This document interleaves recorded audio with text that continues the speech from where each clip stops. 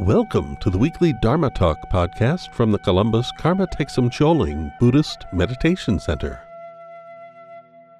This week's Dharma Talk is entitled Showing Gratitude to the Dharma by Marcus Casey.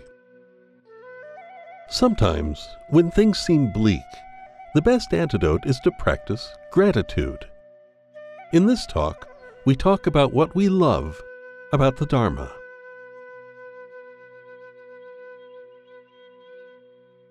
If you like our Dharma Talk series, please consider donating to Columbus Karma Thegsum Choling at columbusktc.org. Enjoy the podcast.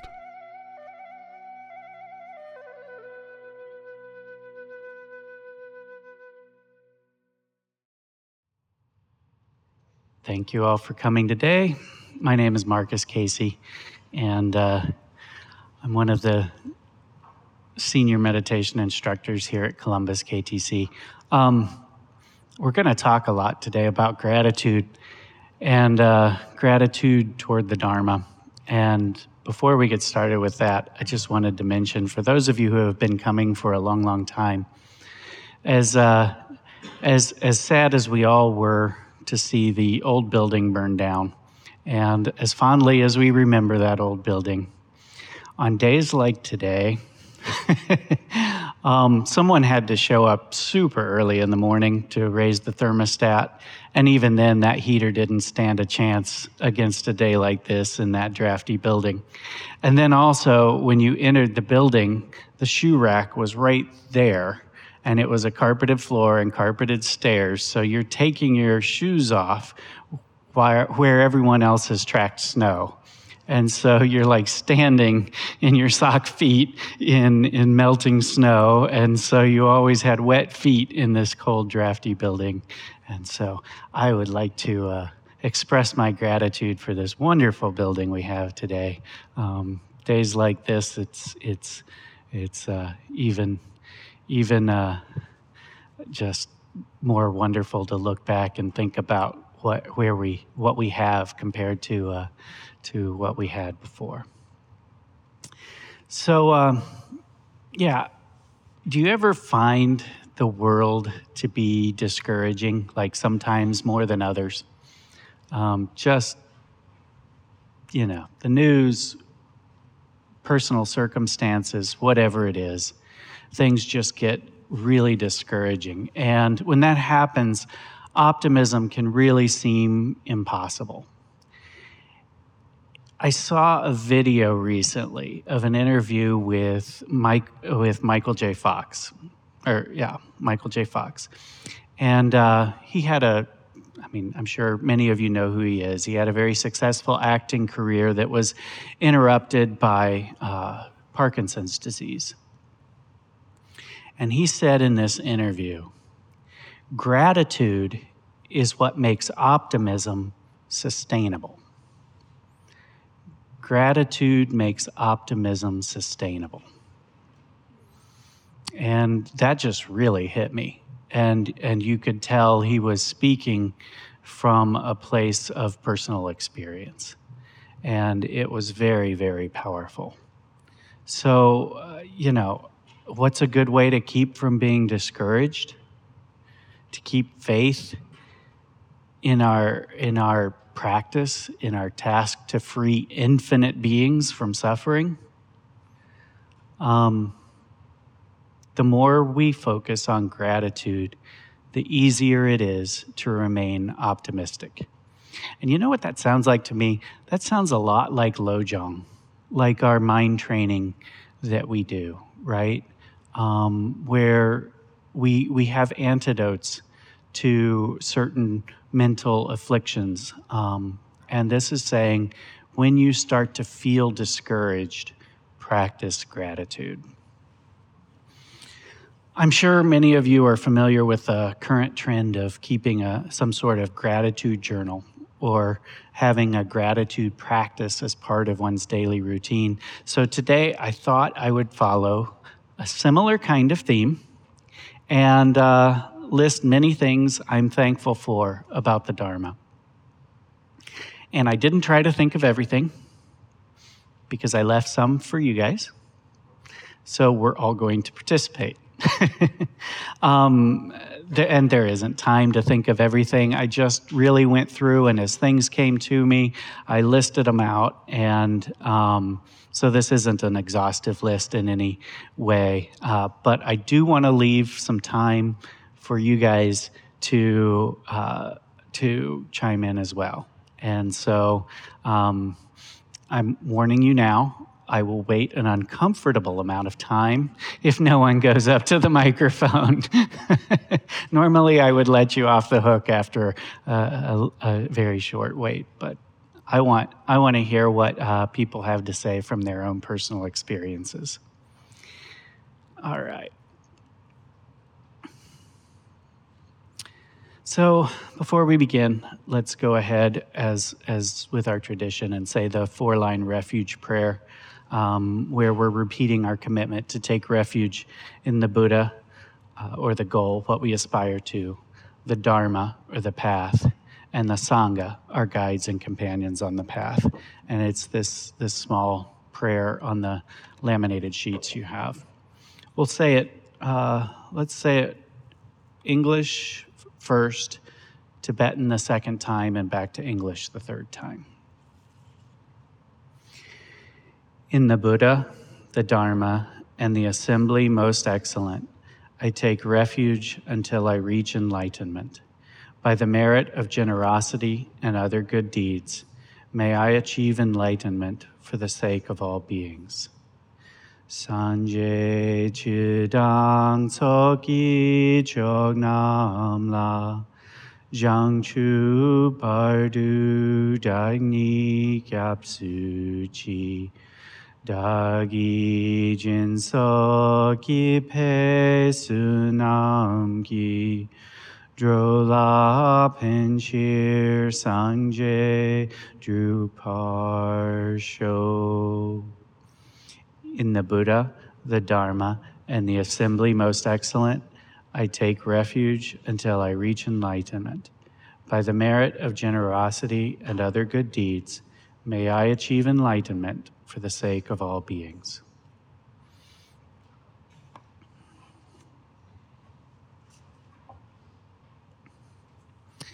All right, so here's how things are going to work. First of all, let's have fun with this. It's the second Sunday of the new lunar year, and Losar technically lasts 15 days.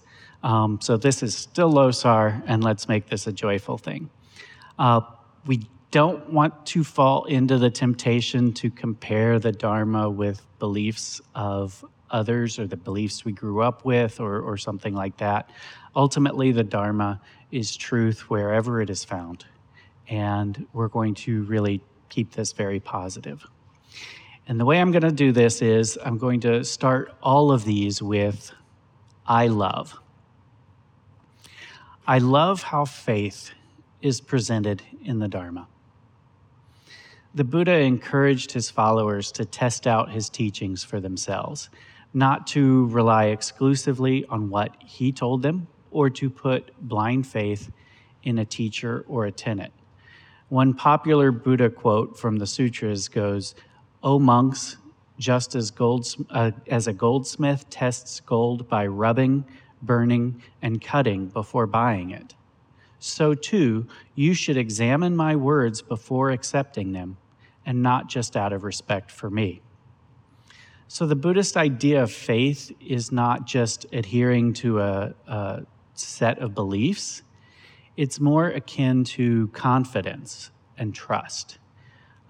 You trust to the degree you are able. And if something is a step too far for you, you might be encouraged to, in Lama Kathy's words, entertain the notion enough to practice to see if that works for you. But the idea is that by gradually following the teachings, you will develop confidence because you will learn to see how your experience matches the teachings. And you develop the faith by seeing the results of the teachings in your own life. In one of Bokar Rinpoche's books, he gives the example of a doctor. And he says that a sick person needs to find a doctor. Based on the reputation of a certain doctor, the sick person goes to see that doctor. The doctor makes a diagnosis, gives a prescription, and the patient gets better. So the next time the person gets sick, they're going to have more confidence that this doctor will be able to treat them. The next time they go, they will already have experience from the previous time. And that's the way it works with our practices and with our teachers. All beings in samsara are similar to sick people. The Dharma is comparable to the treatment. And the master who teaches the Dharma is the physician. And just as you have to take medicine for a while, you have to practice the Dharma for a while to realize what it can bring us. If you just hear it and receive it once, it won't be sufficient. And he says that would be like receiving the treatment but not applying it. Practicing the Dharma is certain to benefit us, but the effect is always gradual. You gain confidence through results in your practice, but make sure you are not expecting instant results. And I would add, make sure you understand what the results you're looking for are. If you go into it looking for your entire world to change and suddenly your finances are going to resolve themselves and your toxic work environment is going to resolve itself, things like that. Make sure you understand what it is you're practicing and what it is you're looking for. If you find yourself becoming more having an awareness of the state of your mind, of having kind of the ability to look at your mind and notice when it's starting to spin out of control, just that little bit of awareness that you've developed in calm abiding meditation.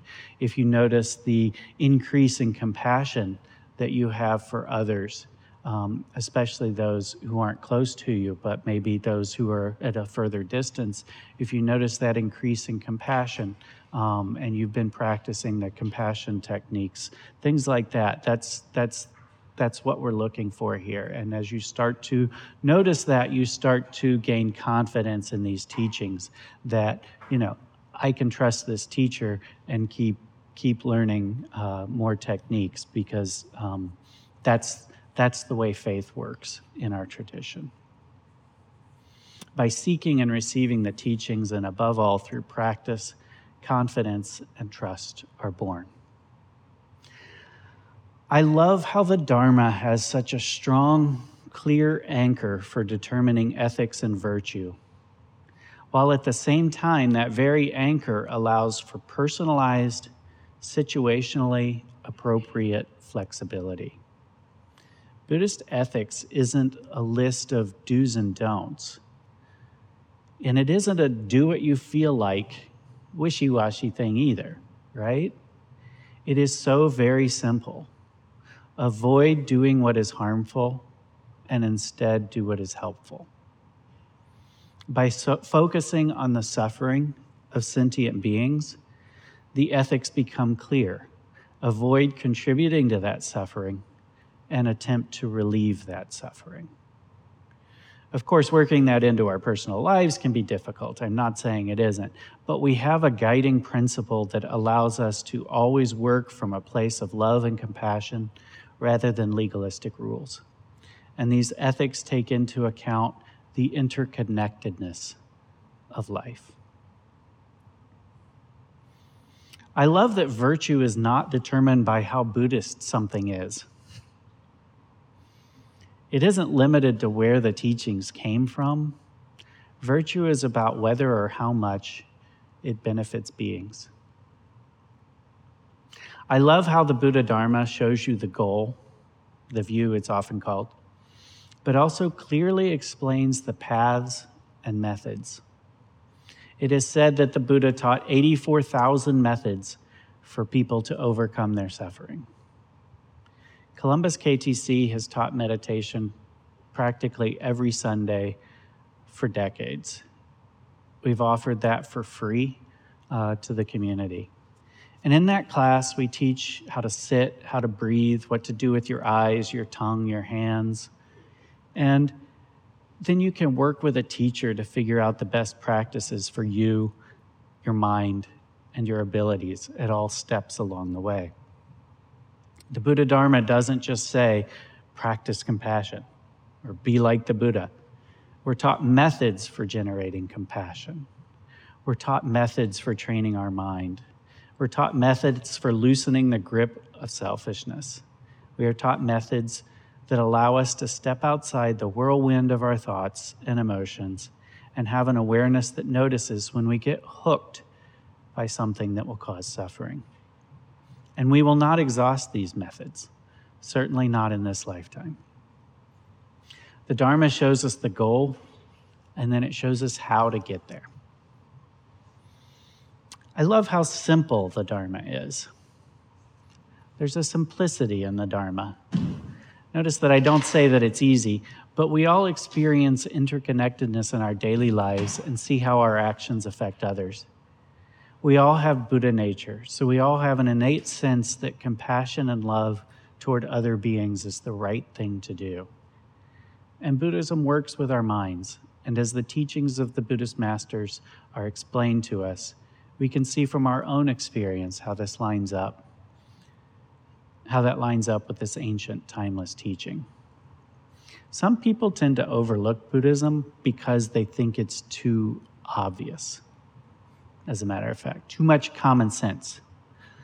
But the trick is in using what is taught to overcome our selfishness, to reduce the suffering of ourselves and others. Simple, but not easy. I love how inexhaustibly deep the Dharma is. As simple as the core principles of Buddhism are, the depth is unfathomable. As one who is not enlightened, I cannot conceive of someone who rests completely in the natural state. And yet those who do have taught and written to try to guide us toward that which is inexpressible. I am forever awed by these teachings. I love that the Dharma does not just ask us to trust what was said long ago, but that we have clear, living, breathing examples of enlightenment that are taught on this very property here in Columbus, Ohio. We have had bodhisattvas, people who have attained enlightenment in this very lifetime, right here on the corner of Rich and Grub Street. The wealth of enlightened masters in the lineage that we ourselves are part of is breathtaking. I love how once you have seen the validity of the worldview, you will never stop being challenged. I mentioned that there is a simplicity to the way Buddhism views the world, but it is a challenging simplicity. You begin to question your motivation at every turn. You begin to see suffering everywhere.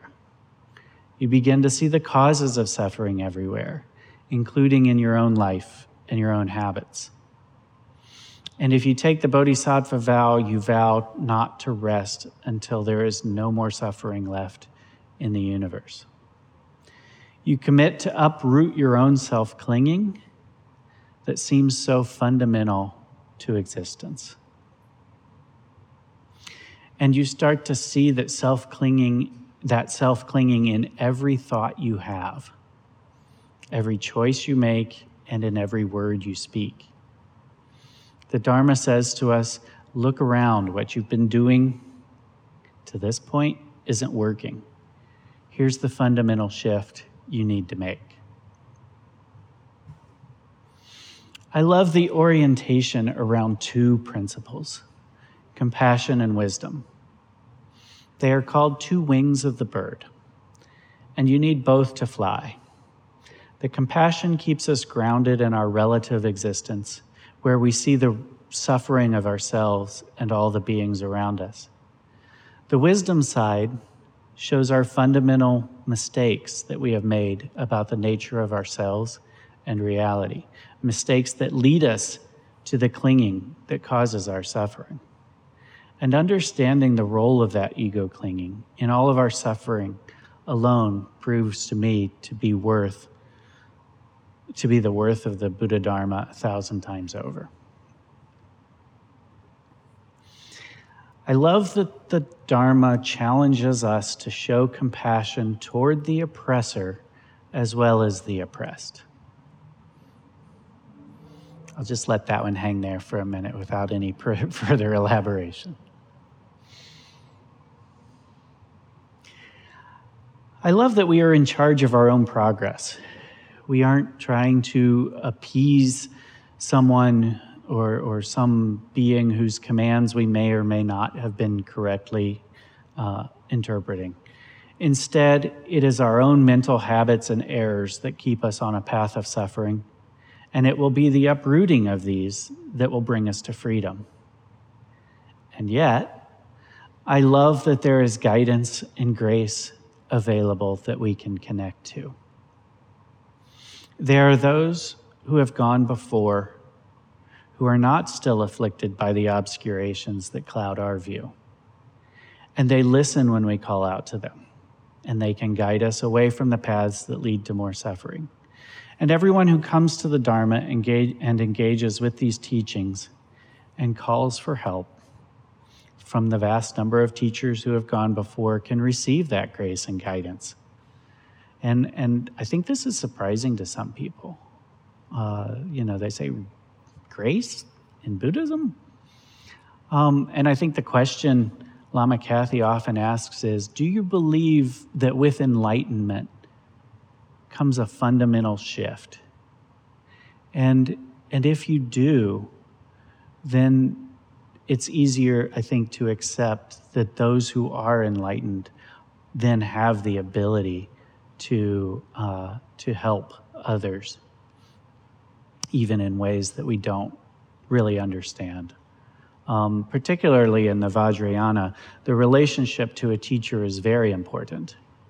The recognition of the ultimate nature of the mind is made possible by the grace of a teacher who is endowed with deep realization. Bokar Rinpoche says that this grace is non-material and indivisible. It is like a force or an extremely strong current under the influence of which we place ourselves through our trust and devotion. And in the West, grace often means receiving something that we don't deserve. And the concept here is similar in some ways. The blessings or grace from a teacher gives us a boost, makes things a little clearer, and the nature of our minds less obstructed. Due to our connection with an accomplished teacher, the great teacher's karma and great aspiration of beings becomes a benefit for us as well. And I know some people trip over that word grace, and a lot of times we use the word blessings instead of grace. And one way to approach this concept, if it's difficult for you, is to consider that these enlightened beings, though they began like we are, they have access. It's difficult to say. They are not gone in the way that we think of someone who is dying being gone. They continue to benefit beings. And they continue to have an impact on others. So what we're saying when we talk about grace or blessings from an enlightened teacher is the idea that it's possible for them to impact another person from within. When we are in the presence of an enlightened teacher, we often feel inspired and uplifted. People who are often uplifted who have no Dharma practice or connection to Buddhism, in some ways it is as though there is some outside agency, some source outside ourselves that activates our own Buddha nature. And Lama Kathy gives the example of two tuning forks. When you strike one tuning fork and hold it up to to the other tuning fork, if they're the same frequency, the second tuning fork begins to sympathetically vibrate with the first. Our Buddha nature responds to the enlightened beings in this way, especially when we approach the enlightened person with respect or devotion. Devotion's another difficult word, but the Tibetan word we translate as devotion is made up of two words, which mean enthusiasm, and the other, which means respect. So devotion is an enthusiastic respect. And when we approach a teacher with enthusiastic respect, then our own Buddha nature responds. This response probably comes both from outside ourselves and from within. And the last Kalu Rinpoche said that the teacher's compassion for us is like a hook, and our devotion and respect is like a ring. And when the two meet, then the hook of their compassion meets the ring of our devotion, and the teacher can lead us. And he says, from happiness to happiness, and then to awakening. We turn toward them, and what they are is reflected in what we are. I love that the Dharma tells us that we are ultimately perfect and that we just need to uncover our true nature. Our ego fixation and all the issues that follow from it are not an indication that we are fundamentally broken. We have clouded vision, but our nature is pure, luminous emptiness. And although there are clouds covering our nature, one day those clouds will part and the true nature will shine through. I love that the Dharma teaches us that we can do it. We can and will become enlightened. This isn't something only attainable by a few rare beings who are made of different stuff somehow than we are. We have so many examples of very human people who have developed their virtues and diligently practiced according to their teacher's instructions and who have realized their true nature. I love that the Dharma is so vast that it can reach each of us where we are. All of our minds are unique. We have different obscurations, different neuroses, and yet there are methods and benefits for each of us, no matter what we need or what we are looking for. I mentioned that Columbus KTC has been teaching meditation for several decades every Sunday. We have had so many people that come through our doors, and they aren't all looking to become Buddhist. Some are just seeking a way to quiet their minds, and we are more than happy to meet them where they are and hopefully give them what they're looking for. I love that there are not strict doctrinal orthodoxies to which everyone must agree in order to be part of the community. We have welcomed people with all different beliefs and opinions, and we always will. I love the rich tradition of millions who have gone before and offered insight that we can draw from today. It amazes me to consider that while so much of the world was at least the world that most of us come from and read about in our history books, while most of that world was working to advance our understanding of the natural world and the ways to harness its resources in our service, there were equally diligent enclaves in the world where communities focused on understanding more and more about the mind. In many ways, there was a type of scientific discovery into the nature of the mind going on in monasteries and caves, and those findings were passed along. And now their discoveries are not limited to these secluded enclaves, but are available to the world. I also love that Buddhists are not insecure in the face of scientific discovery. His Holiness the Dalai Lama has been asked what would happen if science disproved any of Buddhism's teachings. And he's answered that we would have to adjust our teachings. He's also said, with the ever-growing impact of science on our lives, religion and spirituality have a greater role to play, reminding us of our humanity. There is no contradiction between the two. Each gives valuable insights into the other. Both science and the teachings of the Buddha tell us of the fundamental unity of all things. I touched on this earlier, but I love that we can meet people as who they are and look to benefit them in any way they need without the pressure of trying to convert them or make them into some way that we want them to be. There's no need for a sales pitch. I'm not good at sales anyway. But if we go into an interaction with someone, especially with someone who is suffering, and we have an agenda that we're trying to push, it is difficult to be open to hearing what it is that they need. And people who are suffering are often vulnerable. We aren't trying to gain anything from them. That would be taking advantage of them, exploiting them.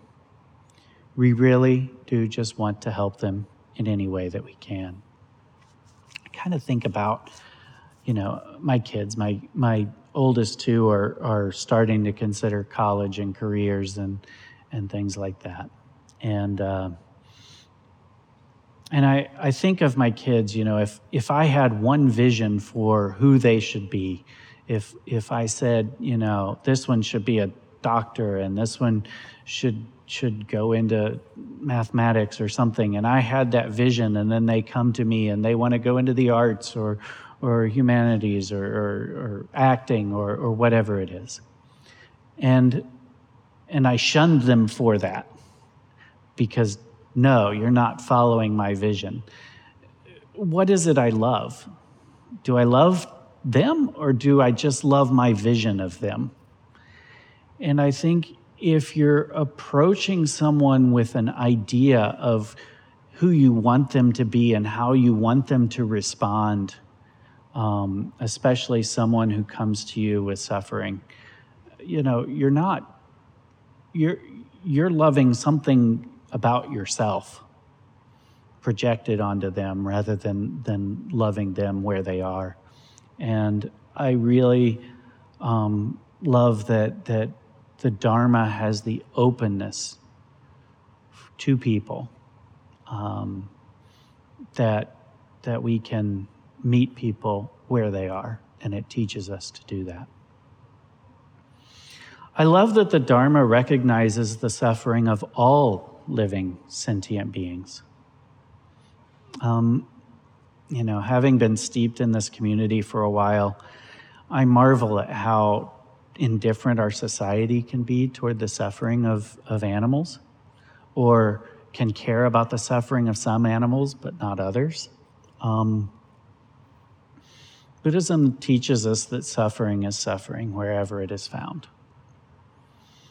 I love that developing tenderheartedness is of major importance. We are taught to stay tender and vulnerable toward the suffering that we see. We do not value becoming hardened, callous, or cynical. When we can move beyond the fear and insecurity that causes us to go into self-protection mode, we can be open to the needs of others. And finally, I love spending time with the Sangha. I love you all. I've met so many wonderful, beautiful, open people in this community. And I'm very appreciative of those who have taught, whom I've learned from, who are here all the time, who are volunteering, who are making this community possible. And so I love you all. So now it's your turn. I hope you've enjoyed my little ode to Buddhism, but this is not the end of the list. I just wrote things down as they came to mind. So now I want to hear from you. What do you love about the Dharma? What are you grateful for? What has it helped you with? What comes to mind? And you don't have to go on and on like I do. You can keep it as short or as long as you want to. We have microphones on both sides of the room, so feel free to come up.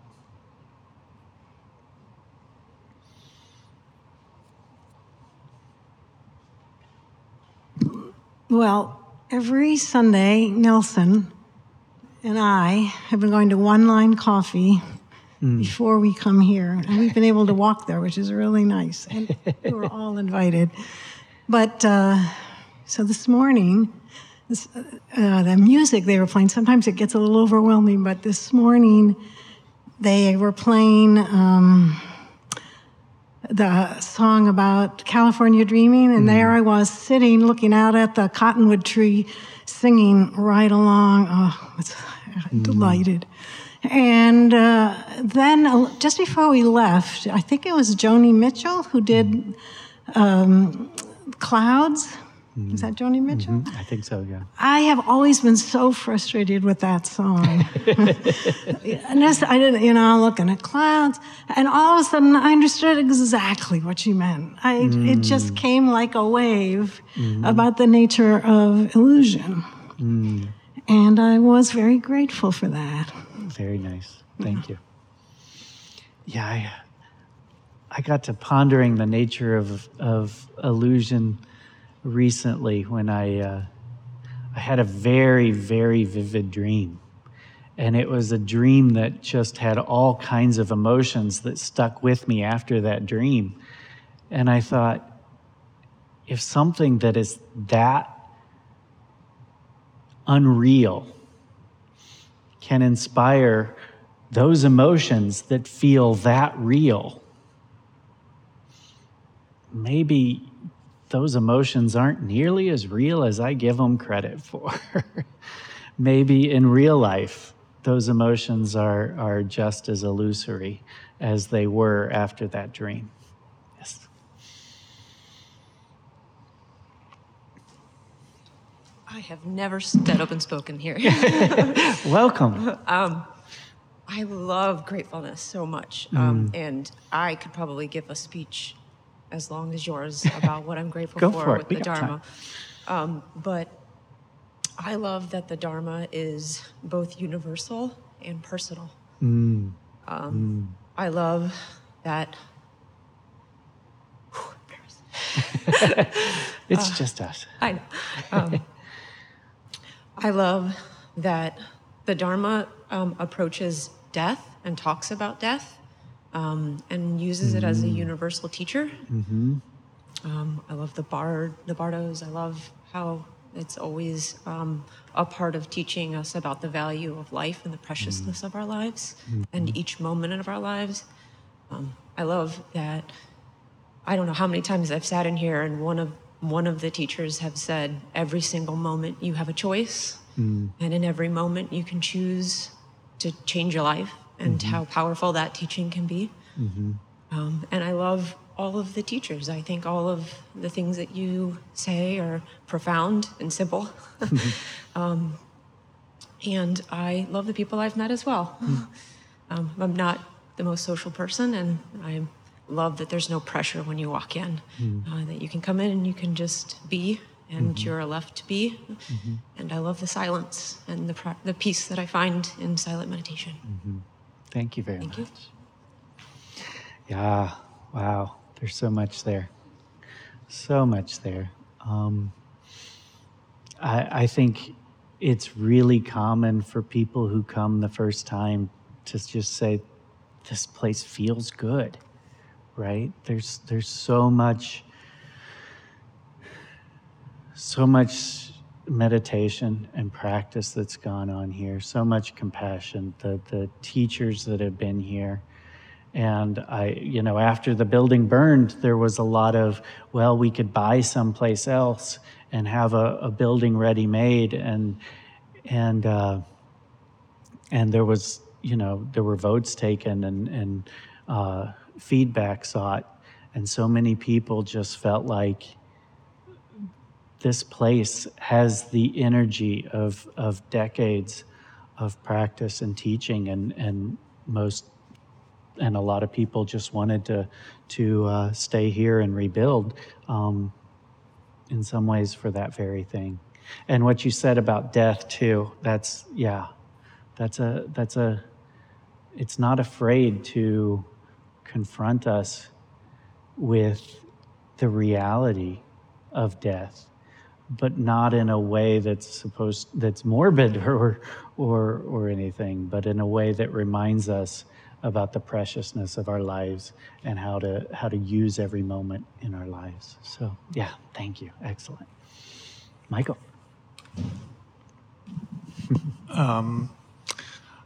I feel so much gratitude for refuge. And there's times in life when maybe when you're consuming too much news and all the tragedy and war and everything else that's going on in the world can feel like a heavy pressure. And sometimes in those moments, it's sort of like a refuge pops into my mind. And I'm reminded that I'm not taking refuge in the samsaric world. I'm not looking for peace in the chaos and suffering that's impossible to truly rectify in the samsaric world. That I'm looking for that in the Dharma, in the Three Jewels. And the really beautiful thing about it is it doesn't rob you of your compassion for those things. Right. You still feel compassion for all the suffering in the world, but I feel refuge sort of provides a foundation and a scaffolding to hold you up, to deal with those things in a mindful way, and maybe with a little bit of wisdom when you confront those things. Yeah, very well said. Thank you. Yeah, I 100% identify with what you're talking about. It can seem so overwhelming. There seems to be so much wrong, and yet to understand that everything you're seeing is impermanent and will come to an end, including ourselves, but that there is an anchor in the Three Jewels that is there for us to take refuge in, that will not change and will not let us down, whereas anything material, anything that we try to accomplish will let us down in some way. Our bodies themselves will let us down. But there's something beyond that we can always take refuge in. That's perfect. All right, who's next? Be great to have more first timers. Yes, thank you. Hi, I'm Marion Mayer. So I guess I was going to say one thing the Dharma's taught me is this. I feel like I have these skills in my pocket, and one is bodhicitta, like this. I heard a teacher a long time ago say, like, you go down the mountain of self and up the mountain of others, of everyone, right? And that we're here for not just for ourselves, but like to benefit others. And that gives my life more purpose. And it also makes difficult times. I have a daughter, and yesterday she was sick, and I wanted to go out, and we were going to go to the art museum. We're going to go in the snow. We're going to do all this stuff, and she didn't want to do any of it. And it was like, bodhicitta, and just reminding, okay, I'm here for her, not just for me. Yeah. And then the other thing was impermanence, right? That it's whatever bad feeling is happening, it's going to end, But the thing that I would just say with Lama Kathy and you all is this authenticity that I've gotten in this recent year or so, is that I can have all those tools and still be really frustrated and be like, okay, well, this is where I am. My capacity is that I'm not yet a Buddha. I'm super frustrated, and just to be where I am and to not be judgmental. Right. Because it's also sort of, impermanent. It's just whatever's going on. So that is something I feel like a gift of this particular temple and this particular bunch of Dharma teachers that I really appreciate. This, like, it's okay to be where you are, that we're not, that we may have these tools, but we're still struggling sometimes. So. Right. Yeah. Anyway, that's it. Thanks. Yeah. I mean, you see these wonderful beings in this statue, and we're inspired by them, and that's our aspiration. But we are where we are, and we start where we are, and we work with that where we are, and we are very human, and we work with our bodhicitta, and our bodhicitta is sometimes that really gritty, grit your teeth and do what has to be done kind of thing, where it's tough. I have kids. I've got 3 kids, and it's sometimes really, really, really difficult. But yeah, the teachings, I said, I love how challenging it is, because it challenges us at every moment. When you remember your vows and you remember the teachings, and how that can conflict with what seems easy or with the emotions that come naturally, and it's a constant work. I love that. Yeah, thank you. And the authenticity, wow. I had been going to a Buddhist center in another city before I moved back to Columbus, and we're talking 14 plus years ago, but I had started going to a Buddhist center there. And so when I was coming to Columbus, I looked up to see what I could find, and I found this place online, and I thought, wow, that looks like a nice community, their own building. I was in a living room where I was, and that kind of thing. I mean, wow, this is nice, their own building and everything. And the first Sunday I came, and Lama Kathy was teaching, and I just sat there, just awed by, you could tell this was a person who had practiced the teachings, who had been, steeped in them. And at the same time, it was a person you could relate to, It was, at the same time, Lama Kathy is so accessible, and it was just such I was astounded from the very first time I walked in. I knew I had found the right place, and so that was, like I said, more than 14 years ago. So yeah, it's a wonderful place. All right, got more? 10. Thank you, Marion.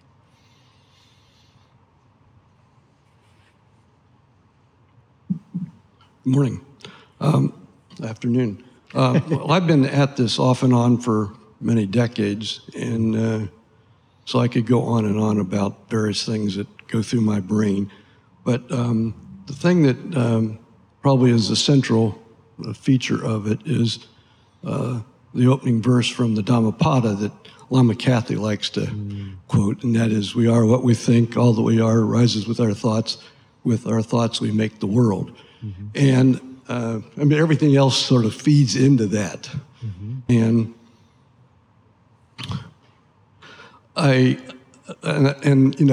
when you say the world, the first thing you think of is the whole earth, and I go, I can't manage that.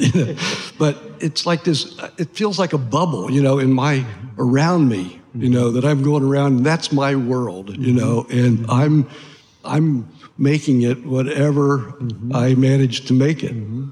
And so all the teachings and the practices all seem to be, helping me make that world really comfortable and worthwhile. Mm-hmm.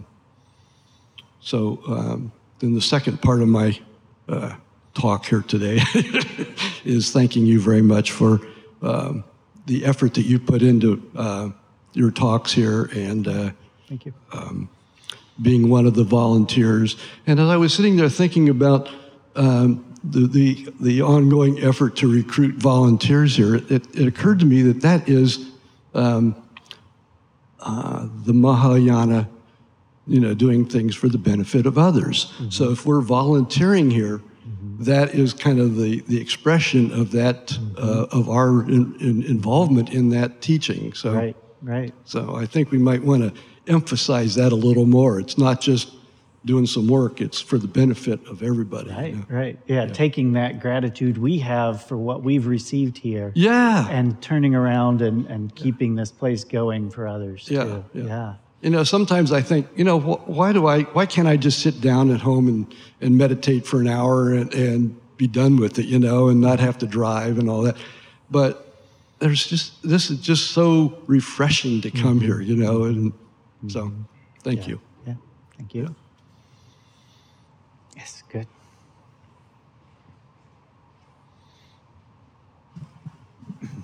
My name is Chaz. This is my first time at the center. All right. Welcome.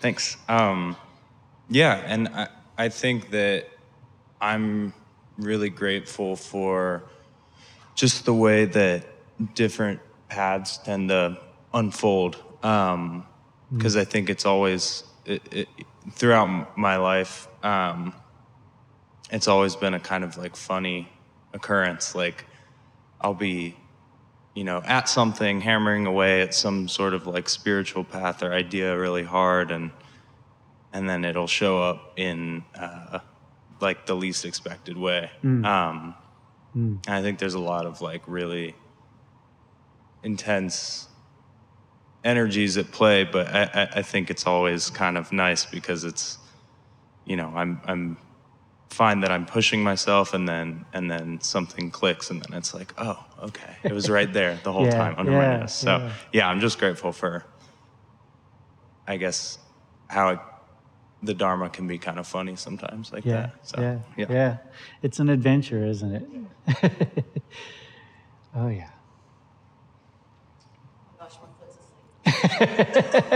Good luck. Hi, good afternoon. Hello. My name's Mindy, first-time caller.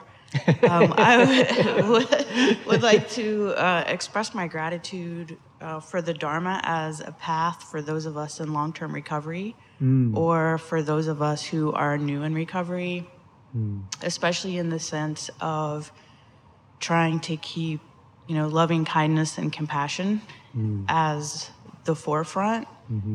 Other places can shame or blame if we make mistakes, and knowing that everything here is based in compassion and support is great. So I've been in recovery for a while, thank goodness, but it's interesting to see kind of the new literature and the new talks and all the new information coming out as far as Buddhism and addiction. And I think that in itself is going to help a tremendous amount of people. So, and thank you for your words. Thank you. Thank you. Yeah, we used to have a recovery group that met in our basement before the fire, and they had to find another place when we lost our building.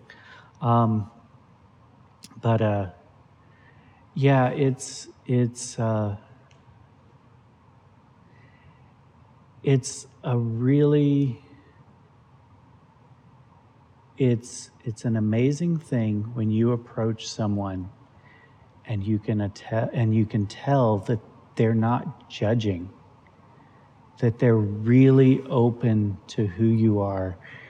I mean, there's a refuge right there. There's a refuge you feel when you connect to someone that isn't coming from a place of judgment, and you can tell it, and you can feel that authenticity. And 100%, it's wonderful.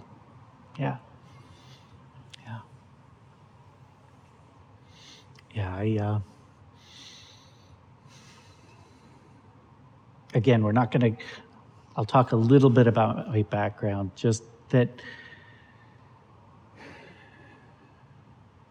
the tradition I was from was afraid of doubts, right? Doubt was just a taboo thing. You didn't have doubts. And there was a lot of judgment that came for that, or for any kind of anything. And it's just so different and refreshing when you find that element not there. Yeah.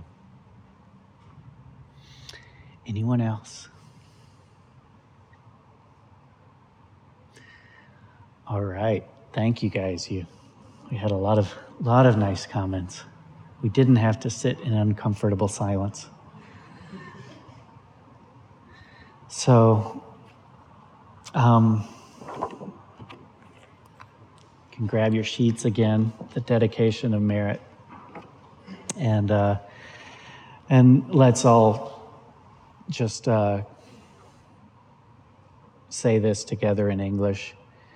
Basically, taking all the virtue, all the benefit that we've received from these teachings, from the moment we met them, and let's dedicate them to all beings. Let's dedicate all that merit, all those blessings, all that virtue, that others may find this as well, and may find happiness and peace in the Dharma. By this merit, may all attain omniscience. May it defeat the enemy wrongdoing. From the stormy waves of birth, old age, sickness, and death, from the ocean of samsara, may I free all beings. The courageous Manjushri, who knows everything as it is, Samantabhadra, who also knows in the same way, and all the bodhisattvas, that I may follow in their path, I completely dedicate all this virtue. All right. Thank you very much. Enjoy the nice sunshine, and I think the spring weather's coming back tomorrow, so can't beat that. Thank you for joining us for this week's Dharma Talk. We hope you enjoyed the podcast. If you did, please subscribe, rate, and review it on iTunes. To learn more about the Columbus Karma Thegsum Choling, or to donate to support our Dharma Talk series, please visit our website at columbusktc.org. The opening and closing music for the podcast is Tibetan Flute Song by Tamding Arts at tamdingarts.com. Please join us again next week for another Dharma Talk.